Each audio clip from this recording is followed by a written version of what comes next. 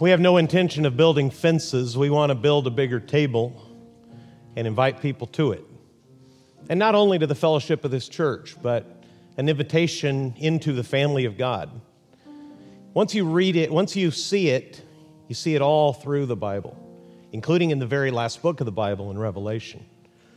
Life in the family of God is pictured by feasting, by sitting together and enjoying one another, and doing what for months we missed so much in the early brutal days of the pandemic when we were all locked in. We're family. And this morning, this is a Sunday to make sure. The Bible says to examine yourself and be sure that you're in the faith. I'd like you, however long you've followed Christ, however long you've attended church, whatever you think you know about the Bible, however much you actually know about the Bible, even if you have an advanced degree in biblical studies, I'd like you this morning to listen carefully to Jesus and to the closest of his apostles, the Apostle John. They spoke in language that was so clear it was offensive. Many times as a preacher, I know I've failed because I get text messages and emails and conversations after the sermon asking me what I meant. And periodically, somebody will thank me for a sermon I preached and tell me what blessed them about it. And I know from my memory and also looking at my notes that they heard something I never said. But if what blessed them is still biblical, I just nod wisely and say, well, praise the Lord. I'm glad you were helped by that. I didn't say it. Somebody said it, and they were right. So praise the Lord for that. Jesus, the Apostle John, all of the apostles never suffered from that predicament. They were so clear, they routinely tried to kill Jesus as soon as he was done speaking. This Sunday is meant to be a Sunday like that.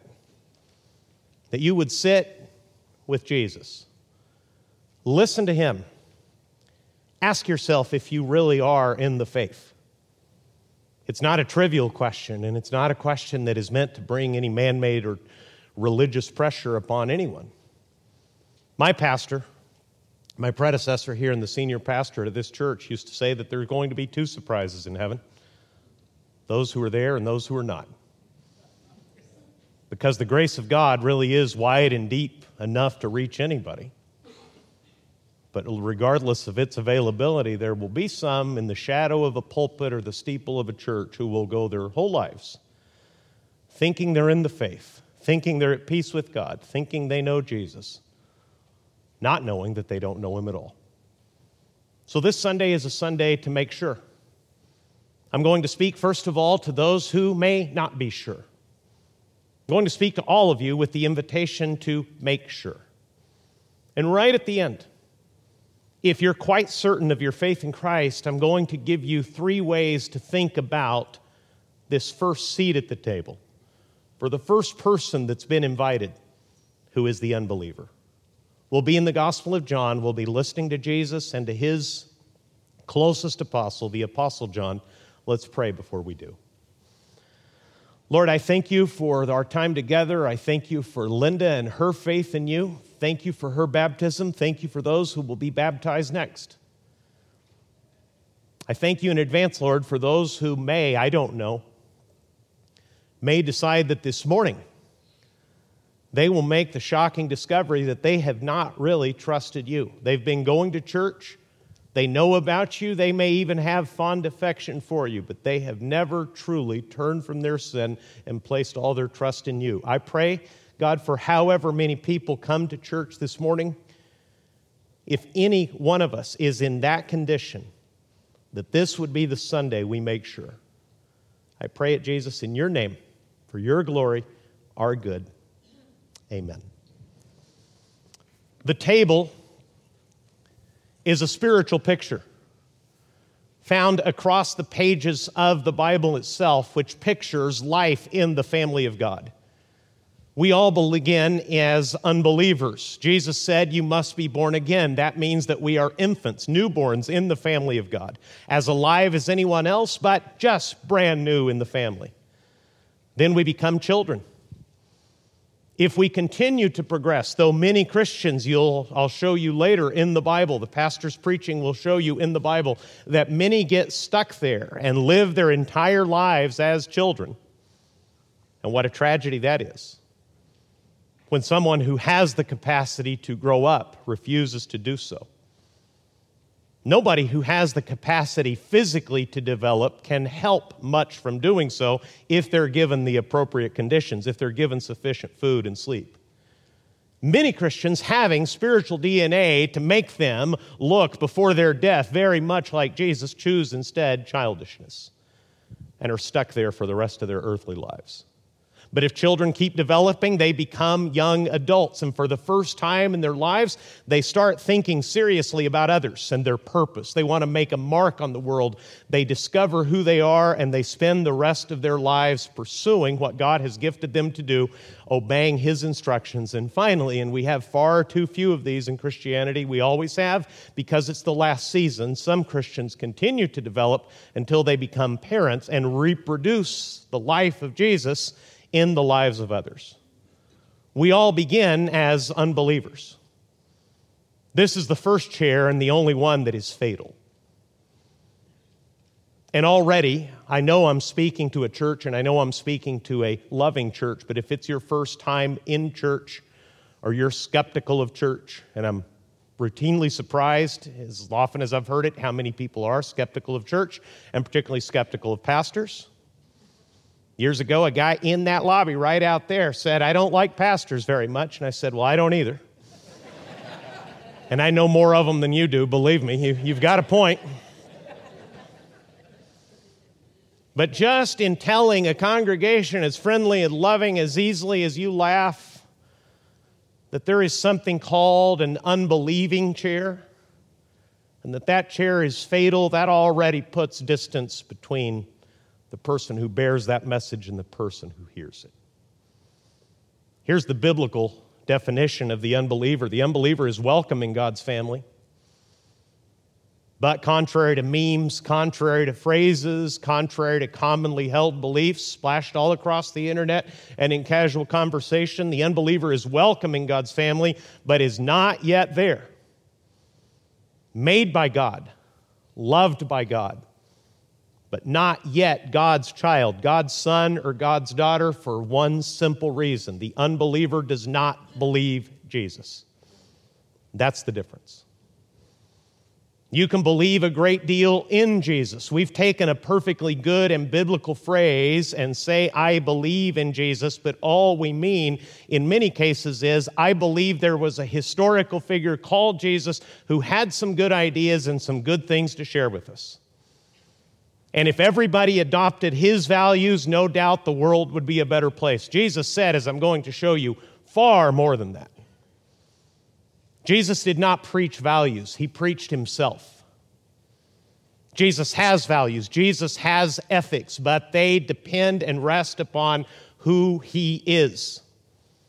And no one who said the things that Jesus said in plain sight of everybody deserves to be believed or trusted or loved unless he was absolutely right. Because only a deranged person or a manipulative psychopath would say the sorts of things that Jesus said unless they were true. And if they were true, as I heard an unbelieving radio host raised in Judaism say, if Jesus is right, I should follow Him. I just don't believe He is. And that is the condition of many. So let's find out. When I say that that person is not yet in God's family because they do not believe Jesus, I'm only quoting Jesus. In John chapter 3, a religious man came to Jesus. His name was Nicodemus. In John chapter 3, from the closest of Jesus' disciples, that's the hallmark of John's gospel. He gives you private interviews that none of the other gospel writers mention. John gives you sometimes Jesus' internal thoughts, conversations, even controversies that Jesus had with individuals that no one else records for us in the Bible. John 3 says that there was a man named Nicodemus, a ruler of the Jews, and that this man came to Jesus by night and said to Him, rabbi, a term of respect. Trusted teacher, one who knows the way of God. We know that God is with you because no one can do these signs, these miracles that you do, unless God is with them. Now, that's a pretty great way to say hello to somebody. A title of respected religious trust, an acknowledgement that the miracles Jesus was working clearly had to be from God because no ordinary man could do them unless God's favor rested on him. And Jesus said, "Truly, truly, I say to you, unless one is born again, he cannot see the kingdom of God." You don't need to, but you could look it up. After that compliment, after that lead-in, this is what Jesus said to Nicodemus. He didn't say thank you. He didn't say you're on the right track. He gave this expert in the Hebrew Scriptures a jolting revelation. Unless someone is born again, he cannot see the kingdom of God. You acknowledge that I come from God? Let me tell you, you don't know anything about God, and you'll never will unless you are born again. And if you've read the rest of the story, how did Nicodemus take it? Not with rebellion, but at least ignorance. He said, I'm a grown man. Can I go back into my mother's womb? What on earth are you talking about? Why born again? That word picture exists for a reason, and it's the most humbling thing in the world because I am a born person speaking to born people, and you didn't have a thing to do with it. Your mother and father decided you would be here, right? Do you remember being consulted? You remember the family meeting when they decided when it might be best to have a family? When you would arrive? No. Had nothing to do with you, and that is the point. Unless you're born again, unless you have a life entirely different from the one you have now, unless you have a whole new life that doesn't depend on you, you cannot be in the kingdom of God. Notice the drama. Unless one is born again, he cannot see the kingdom of God. You'll have nothing to do, Nicodemus, with the life of God you think you know of and the life of God you preach to others unless you start over from birth. You'll have nothing ever again to do with God. You don't know God now, and you won't know him ever unless you're born again. That's why Nicodemus pushed back so hard. You can read the controversy later. Jesus said to him, "You're a teacher? You don't know these things?" How hopeless Nicodemus' students must have been if their leader didn't know what Jesus, the Son of God, was talking about. Years later, John the Apostle would write this. This is the testimony that God gave us eternal life, and this life is in his Son. That's so clear a child can understand it. I know that because I was a child when I first heard it. Would you read the Bible with me? 1 John chapter 5, verse 11, or right off the screen or right off the notes. What's the Bible say? This is the testimony that God gave us eternal life, and this life is in his Son. This is our message, John says. John, who will suffer terribly, who will, according to church history, it's not found in Scripture. They tried to martyr John too. He miraculously survived through a very painful ordeal. This is our testimony. This is our message. This is the message we won't back down from. This is the message we will die for because we know in death we will have life. We will not, as John said earlier in another part of Scripture, along with Peter speaking, say we cannot stop talking about the things we've seen and heard. We just can't. And this is the testimony that God gave us what kind of life? Eternal life. Life that starts now and lasts forever. And that's one thing I need you to know, and one thing you might need to consider, whether you actually know Jesus. When you trust Jesus as your Savior, eternal life begins at that moment. It's not heaven someday alone. It is eternal life right now. I'm not yet the person I want to be. I'm certainly not the person that Jesus wants me to be, but I have the eternal life of Jesus right now, and He has made all the difference. He's carried my burdens. He's given me guidance. He's forgiven my sins. He assures me of His love and His gentle, lowly spirit that invites me to come and learn from Him. That eternal life starts now, and it's very simple. This is the testimony that God gave us eternal life. How did He do that? How can that be? This life is in His Son. Jesus said it clearly. John 14, verse 6. One of the most well-known and least considered verses in the entire Bible. The setting is this. Jesus is about to die. He is speaking to His disciples for the last time. Judas the traitor has gone out from them. He's gone out into a night that John simply describes as dark. An actual historical and also literary picture of how dark that night was, that someone who had been with Jesus perhaps for about 2 years is now going to seek the men who will come with weapons and torches to kill him. On His way to the cross, speaking to the 11 who remain, Jesus said this, I am the way and the truth and the life. No one comes to the Father except through me. And Jesus either deserves to be loved and believed and trusted, or can be safely rejected as a lunatic. Because who else could dare to say something like that unless they were deranged or evil, unless they were speaking the truth? Those are your three choices. Famously recorded by C.S. Lewis as lunatic, liar, or Lord. That's it. Take the words of Jesus and put them in the mouth of anyone else you've ever known or read about that you admire in history. Try it.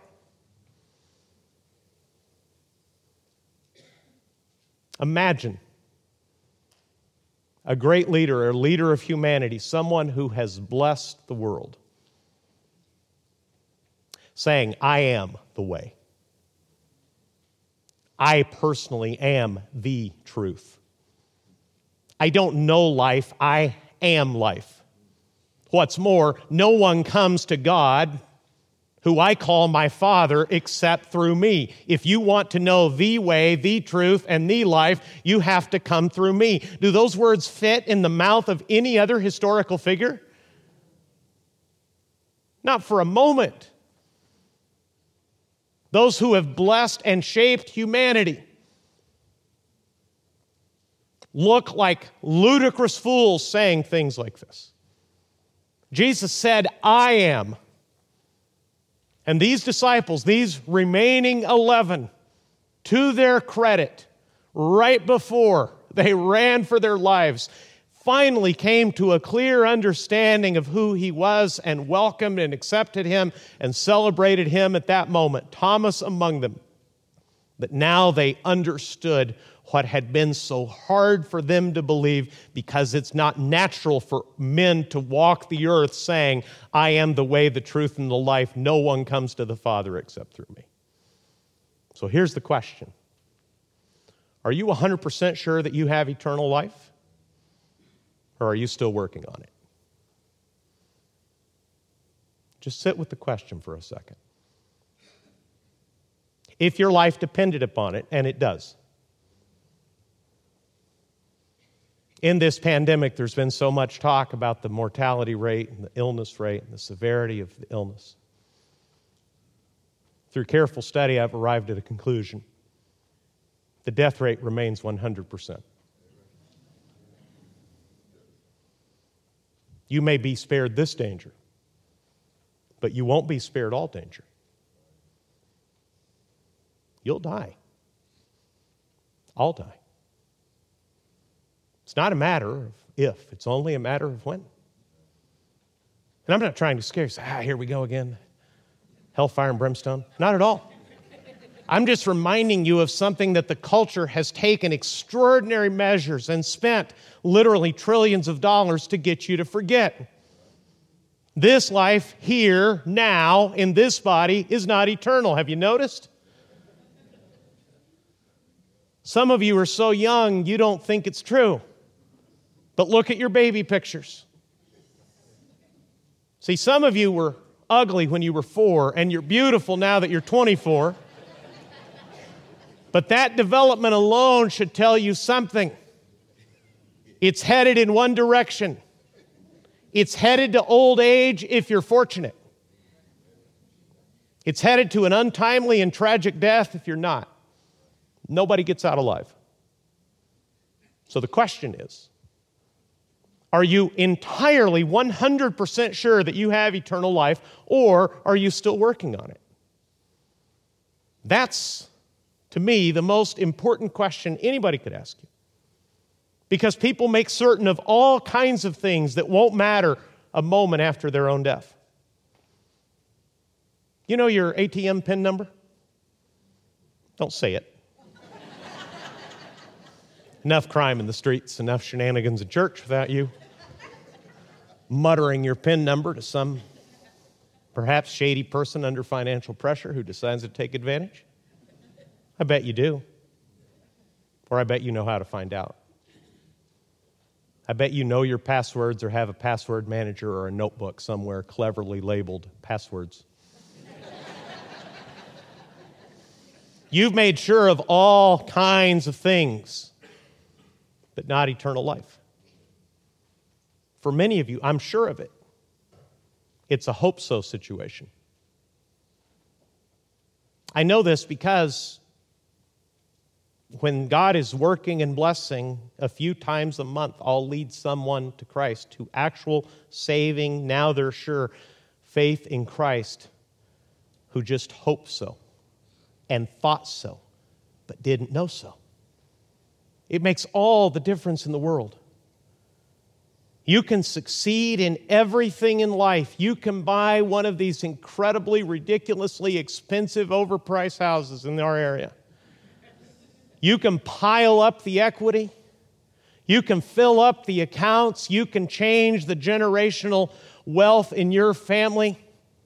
You can be revered and esteemed and remembered for 100 years. You can be remembered for 1,000 years. But if you don't have eternal life, this is all you're getting. This is why Jesus said elsewhere, what does it profit a man if he gains the whole world and loses his soul? Jesus, who is life, knows what life is and knows how vain and foolish it is for us to pursue only what this life can offer. Years ago, a well-known pastor wrote a book called Your Best Life Now, and when I saw the title, I thought, I hope not. I hope there's more to it than this, because I've had an amazing life, but I know it won't always be amazing. I know I will lose my loved ones and stand by their graves and mourn for them. Or perhaps they may stand by mine and mourn for me. I know there will be suffering, I know there will be pain, and I am quite certain that there will be death because the Bible warns us the wages of sin is death. We cast in vain for every solution, every new president, every new principle, every new maven of technology says, Eureka, we have found it. Now life is going to be amazing. Have you looked around? Physically getting better? Absolutely. More wealth, less hunger, better human conditions in the whole world if you can step out of the current chaos and look at it from a macro view. But here's the death rate, 100%. You better make sure that you have eternal life. You better make sure that you're not just working on it, because I have really good news for you. You don't have to work on it. Jesus worked on it for you. Here's the Apostle John again. Whoever has the Son has life. Whoever does not have the Son of God does not have life. Is that clear enough? There it is. I was a kid, and not a good one. I was terrible. How bad? How bad could a kid be? I was the kind of kid who got spanked and spit on my mother as soon as she was done. Never even heard of another child doing that, much less all day. My mother would be done when she was physically tired of dealing with me. She would lock herself in the bedroom and cry, afraid of what I might be if I were 14, 24, or 54. And God, by His grace, showed me that sin in my tiny little mind and heart was actually separating me from Him and showing me a guilty person in the presence of a holy God. And as a child, my mother showed me this very verse. And it made all the difference. Whoever has the Son has life. Whoever does not have the Son of God does not have life. I write these things to you who believe in the name of the Son of God, that you may, what John say? That you may know that you have eternal life. Life has a name, it's Jesus. Truth has a name, it's Jesus. The way to God has a name, it's Jesus. Here's Jesus explaining it. Back to Nicodemus. He hit him with this shocking, humbling, upsetting, arguable contention that Nicodemus must be born again. And 13 verses later, Jesus explained Himself. For God so loved the world that He gave His only Son, that whoever believes in Him should not perish but have eternal life. Notice the word perish. The gospel of Jesus has been reduced, particularly in the United States, and exported to places like Africa and Haiti, where people are desperate for a better life on this earth, to merely life improvement. Jesus is life coach, not Savior. And it's nonsense. Jesus didn't die on the cross to be your coach. He's not your stockbroker. He's not your advisor. He didn't die to give you a better life on earth. He died to give you eternal life, which begins on earth and continues forever. But what stood between me and as a young child, between me and God, was my sin. So God loved the world so that He gave His only Son, so that whoever believes in Him should not perish, will not die in that sin, but instead have eternal life. And my mother, God bless her, literally, God bless her, was patient with me that night that I trusted Jesus, because twice I told my parents, I understand the Bible's message, I understand I need forgiveness, I'm ready to believe, and twice I sent them back to their bedroom because I refused to pray and confess to Jesus that I needed Him. Twice I broke off a child's prayer and said, nothing to forgive me, I'm fine, I'm good. Years later, I read Pilgrim's Progress and saw the picture of Pilgrim with a heavy burden on his back coming to a cross and feeling the burden suddenly loosed and rolling down and falling into a grave, if memory serves, never to be seen again. And the night that I finally submitted my will, the night that Jesus finally broke my will and got me to stop trusting myself and start trusting Him, that night the picture of Pilgrim's Progress made sense, because I felt my burden off my back. And I've felt it ever since. There have been ups and downs and all kinds of doubts and all kinds of disobedience on my part. But Jesus was right when He said, God so loved the world that He gave His only Son, so that whoever, and my mother, God bless her, invited me to put my name there. And that helped my little childlike mind understand that my salvation was offered to the world, but it would do no good, whoever does me no good, unless it's me who believes in Him. So that I shall not perish, but instead I will have eternal life. Jesus continues. God did not send His Son into the world to condemn the world, but in order that the world might be saved through Him. And often in Bible teaching, people edit Jesus and stop reading right there. That's fair. They're still quoting Jesus. But we've learned that context matters, right? Look at the very next verse. Read it with me, in fact.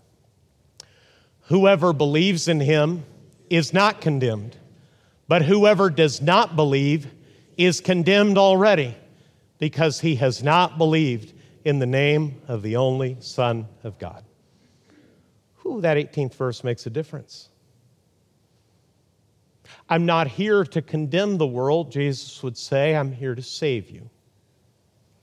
But if you will not believe, if you will not trust me, I have terrible news. You're condemned already because you have not believed in the name of the only Son of God.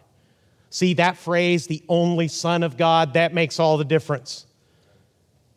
You can be wrong about politics. You can be wrong about business. You can be wrong about all kinds of worldly pursuits. But Jesus says that being wrong about him makes an eternal difference and spells the difference between life and forgiveness and condemnation and unbelief. And the greatest lie about eternal life is that you can work your way into it. That's why I'm asking you, let me remind you of the question before I finish. Are you 100% sure that Jesus is your Savior, or are you still working on it? If you're still working on it, it won't work. You cannot save yourself. That's why Jesus is called across Scripture a Savior. That's why he has the audacity to guarantee his own death by telling people exactly who he is. If you insist on saving yourself, you will be lost. I read a terrible story when I was in Bible college. I've never been able to find the details. Again, Google has failed for once. But it was the story of a fatal fire at a mental hospital where some people perished because in their debilitated psychiatric condition, they could not understand what was happening and thought that the firefighters who had gone in to save them were actually there to kill them. And some were found later burned to death in a place where they had hidden. Why am I telling you that story? Because Jesus is the fireman coming into the blazing house that is this world and is your life, saying, I know the way out, follow me. And you have a decision at that moment whether to continue to trust yourself and your own resources and find and fight your own way out and follow him. And no one who has ever followed Jesus has found anything but life. He has and will save everyone who has ever trusted him without exception.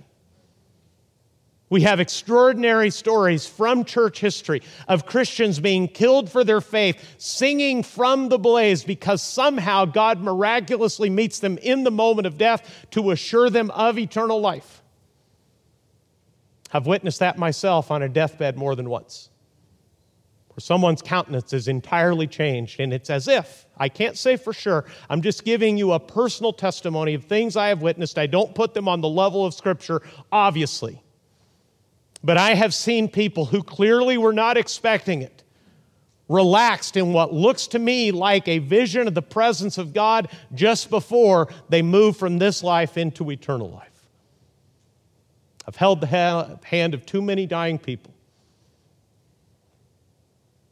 to not believe, not only from Scripture, but from personal experience, that Jesus is a Savior who actually does give eternal life. But if you insist on saving yourself, you will be lost. You cannot cover your own sin. God must forgive you and give you new life. Don't hide from the fireman who's come to rescue you. Don't try to cover all the guilt, all the shame, all the misdeeds that God has clearly seen for all eternity.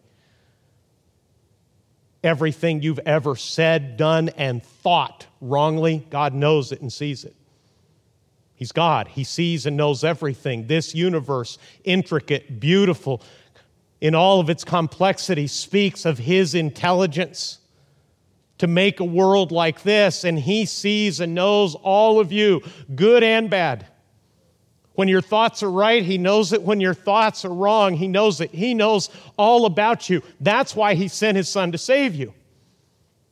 And the common mistake that we make is comparing ourselves not with God, but with each other. I told somebody the other day, you let me choose the competition, I will always dominate the athletic playing field. Take me to a lower elementary school playground. I will dominate. Those kids will be powerless to contain my speed and power. Don't take me to Huntington Beach High School. Monsters are growing on those fields. But that's what people do morally.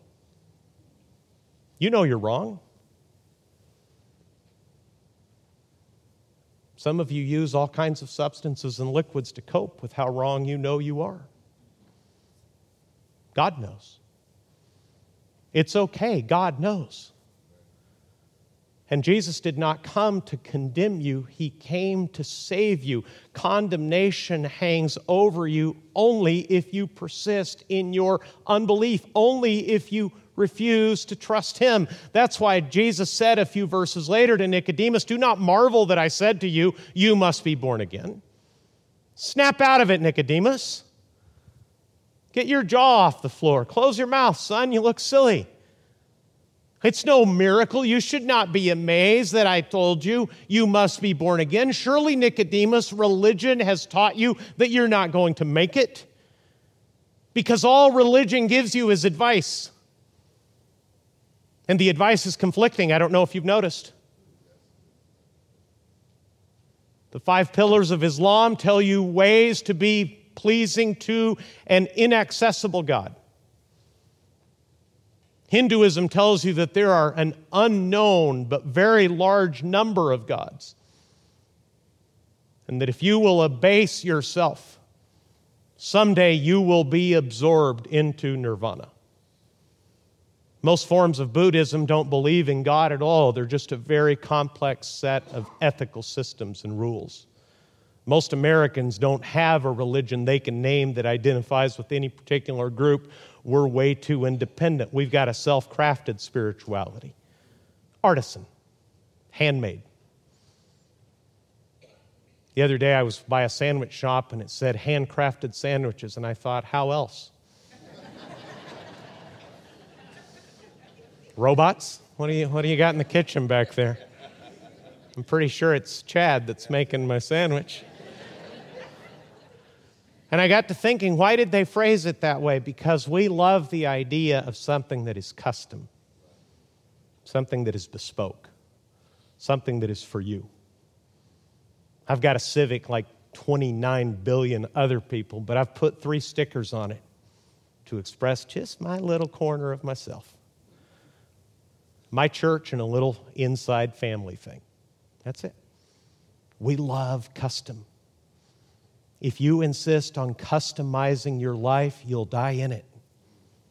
You can't customize. You have to come to Christ. Jesus said, "Do not marvel that I said to you, you must be born again." The question, and I'm through, is, are you going to trust Jesus or yourself? That's it. If you're not entirely certain that you have eternal life, I'm going to invite you right now to do what Jesus said and repent. In other words, make a U-turn, turn around, stop trusting yourself and start trusting Him. Jesus is like a lifeguard coming to a drowning man. Because I've known a few lifeguards, and it's a dangerous job. Not because they don't know how to swim, but because the panicked people they rescue are in such dire trouble that sometimes they endanger the lifeguard and would drown them both if the lifeguard isn't skilled and strong. Jesus is swimming up to you, knowing that you're dying, saying, "Give up and come with me. Give me your hand. I'll get you to shore." And untold billions of people will hear the name of Jesus, hear a message like this, hear a better message than this, and keep on trusting themselves. So really, I'm giving you a great responsibility now before Jesus to decide what to do with Him, because I'm being as clear as I possibly can. I'll just repeat what Jesus and His apostle John said: you cannot have life apart from Christ. Your sins are too great. You cannot forgive yourself. You cannot remedy yourself. You cannot reform yourself. Yes, you can improve yourself, but not nearly enough to stand in front of a holy God who knows everything about you. What a silly project that ever was, to think that we could morally impress a holy God. No, that's why God sent His only Son, that whoever believes in Him should not perish, but have instead eternal, everlasting life that begins now and carries on forever. So I just want to give you a moment before we conclude this service to decide what you'll do with Jesus. I'm going to invite you to receive His good news, because religion gives advice. I'm not giving you advice, I'm announcing good news. The good news is that Jesus came in your place, lived righteously, obeyed God in a way that you have not and could not, died in your place to trade lives with you, give you His holy, righteous life in place of your own with its sinfulness. He's exchanged lives with you so that you can be welcomed into the family of God as one of God's kids, as loved and accepted and righteous as Jesus Himself. Not to get you to try harder, not to get you to be smarter, but to surrender and give yourself to Jesus so that He may give you life. Humbly throwing yourselves into the arms of the lifeguard who's come to you, and let Him rescue you and get you safely to the shore of the other side. How will you do that? Well, that's entirely up to you. I'm just going to give a little open space, what we seldom have in church because there's so much talking and there's so much music. I'm just going to give you a moment of quiet so that you will surrender yourself to Jesus if you're not 100% sure that He has already saved you. If you have any doubt at all, and believe me, I believe my pastor was right, I think there will be surprises in heaven. And I don't want the surprising disappointment to know that people I knew and loved all my life didn't actually believe at all, because they learned the language, they learned a Sunday morning routine of going to church. This happens. A pastor friend of mine pastored for several years before he actually became a Christian. It happens. Our nation, our culture is so shot through with the gospel message that the language is easy to learn, the words are easy to mouth, and in all of that, you can do all of that and not trust Jesus and be lost. So let's pray. Could I invite you to bow your head and just take a moment with the Lord to decide what to do?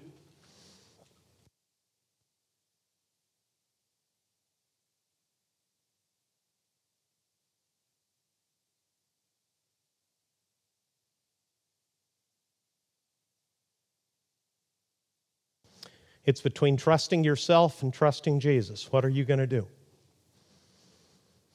There are no magic words. God can't be impressed with formulaic words. He can see a repentant heart. He saw me as a kid breaking, finally, my childish pride breaking before Him and saying, Jesus, please save me. He'll do the same for you. Could I just ask you to tell Him in your own words that you're sorry for your sin? That you're tired of working on it? That you're giving up on yourself and you're turning yourself over to Him? Maybe you want to say, like someone did when Jesus was on earth, be merciful to me, a sinner. Jesus, I've sinned. You can save me. Please make your death and your resurrection count for me. I believe you. I believe you said the truth when you said, I'm the way, the truth, and the life. Take me into the family. Make God my Father. If you did that just now, could I just ask you for one bit of feedback? I'm not going to ask you to stand up, say anything. If you prayed to make your peace with God this morning, could I just ask you to raise your hand, put it right back down? Praise the Lord. Several people. Let's pray together. Jesus, thank you. Thank you for loving us the way you have. I pray for these who have raised their hand and for those who didn't, but those who, between just you and them, they moved their trust from themselves over to you. Thank you. We love you. Thank you for saving souls this morning. I pray that you would do it again in the next service. I pray this in Jesus' name, and Crosspoint said, Amen. Now wait a second. because I did things a little differently. Not quite done. I know it's going to be a letdown. I felt the letdown. Did you feel it? Like, why did he put his, oh no. I've been in the pew, folks. I understand both sides of this deal, right? I spent just about as much time in a pew as I have in a pulpit. Those of you who raised your hand, do me one favor. Find the bulletin, fill out a card, let us know today what you've done. It's not necessary to complete your salvation. If you did business with God, God knows and God sees. We just want to know. We want to know that you've moved from death to life. Because those who are in the family of God should have a very particular way of thinking about those in the unbelieving chair. First of all, we should be grateful to God because we were once in it. When we say that everybody's invited to the table, everybody starts in unbelief. No one starts believing in Jesus. Everyone starts believing in themselves. By God's mercy and grace, many come to an end of themselves and start trusting Jesus, and that's when life begins. Secondly, we should be committed to telling people the good news of Jesus. If you know Him, you should talk about Him. It's absurd how many things I love I talk about instead of talking about Jesus much more than I do. I mentioned hot sauce a couple weeks ago, and I was fairly flooded with requests. What's the hot sauce? I love to talk about things that I enjoy. The person I enjoy and love most in this universe is Jesus, my Savior. He gave me life and every other earthly blessing I've ever enjoyed, including my wife and children. We should be committed to telling people that good news, and we should celebrate every time someone is born into the family of God. If this morning you have moved from death into life, congratulations, praise the Lord, we're excited for you.